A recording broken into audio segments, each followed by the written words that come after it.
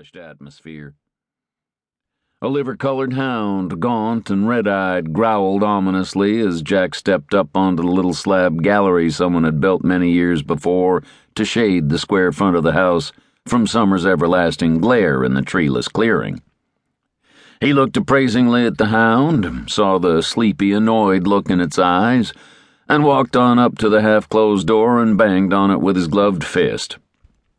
There was a squeaking, groaning sound from within, and a thick, heavy-bellied man in a red undershirt with mud-colored eyes and a 3 days' growth of graying whiskers loomed up in the doorway. Link Tolliver was every bit as tall as Sheriff Masters, even in his bare feet.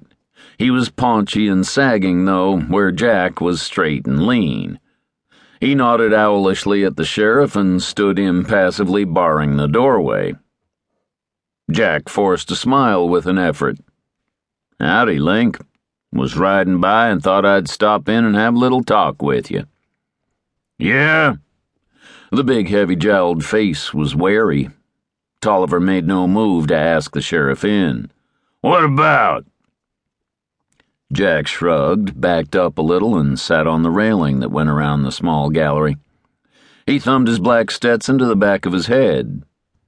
There was mild annoyance in his eyes at the lack of cow-country hospitality in the gross man before him. Without any preliminary, he opened up. "There's talk up in town, Link.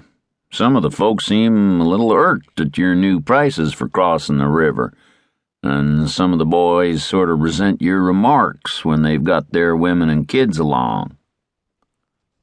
Tolliver shifted a little on his splayed feet, his blank eyes balefully on the lawman. "Well, so long as it's my ferry, I can charge what I damn well please.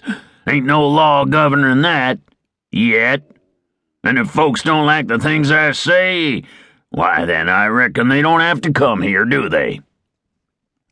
Masters flushed a little and looked away, letting his glance slide over the drowsing hound so that Tolliver wouldn't see the cloudy look in his eyes. "No, I don't reckon folks have to cross here, Link." He got off the railing and started for the edge of the porch.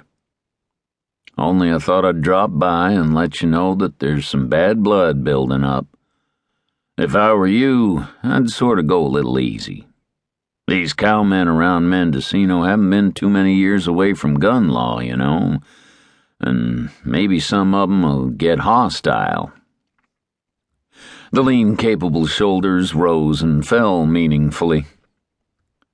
"Somebody might get hurt, and I'd like to see that avoided if it's possible." Tolliver's laugh came out to Jack where he stopped on the path leading to his horse at the hitch rack. "Thanks, Sheriff. Link Tolliver's seen his share of trouble, I allow, and I ain't seen anyone hereabouts that could teach him much. Let him come, Sheriff. They'll get the damnedest surprise of their cow-stealing lives." Masters clamped his jaws shut as a hot reply came lunging up from inside. He nodded curtly and walked back to his horse, tightened the cinch, swung aboard, and reined back up the trail toward Mendocino, the town that lay a couple of miles beyond the little swale that hid the view of the Modoc from its sight. In Mendocino, the tag end of a gentle summer had come to a close, and the cowmen were left with only one task left undone. They had grassed-out fat cattle to peddle, the hay was up, and the firewood was in.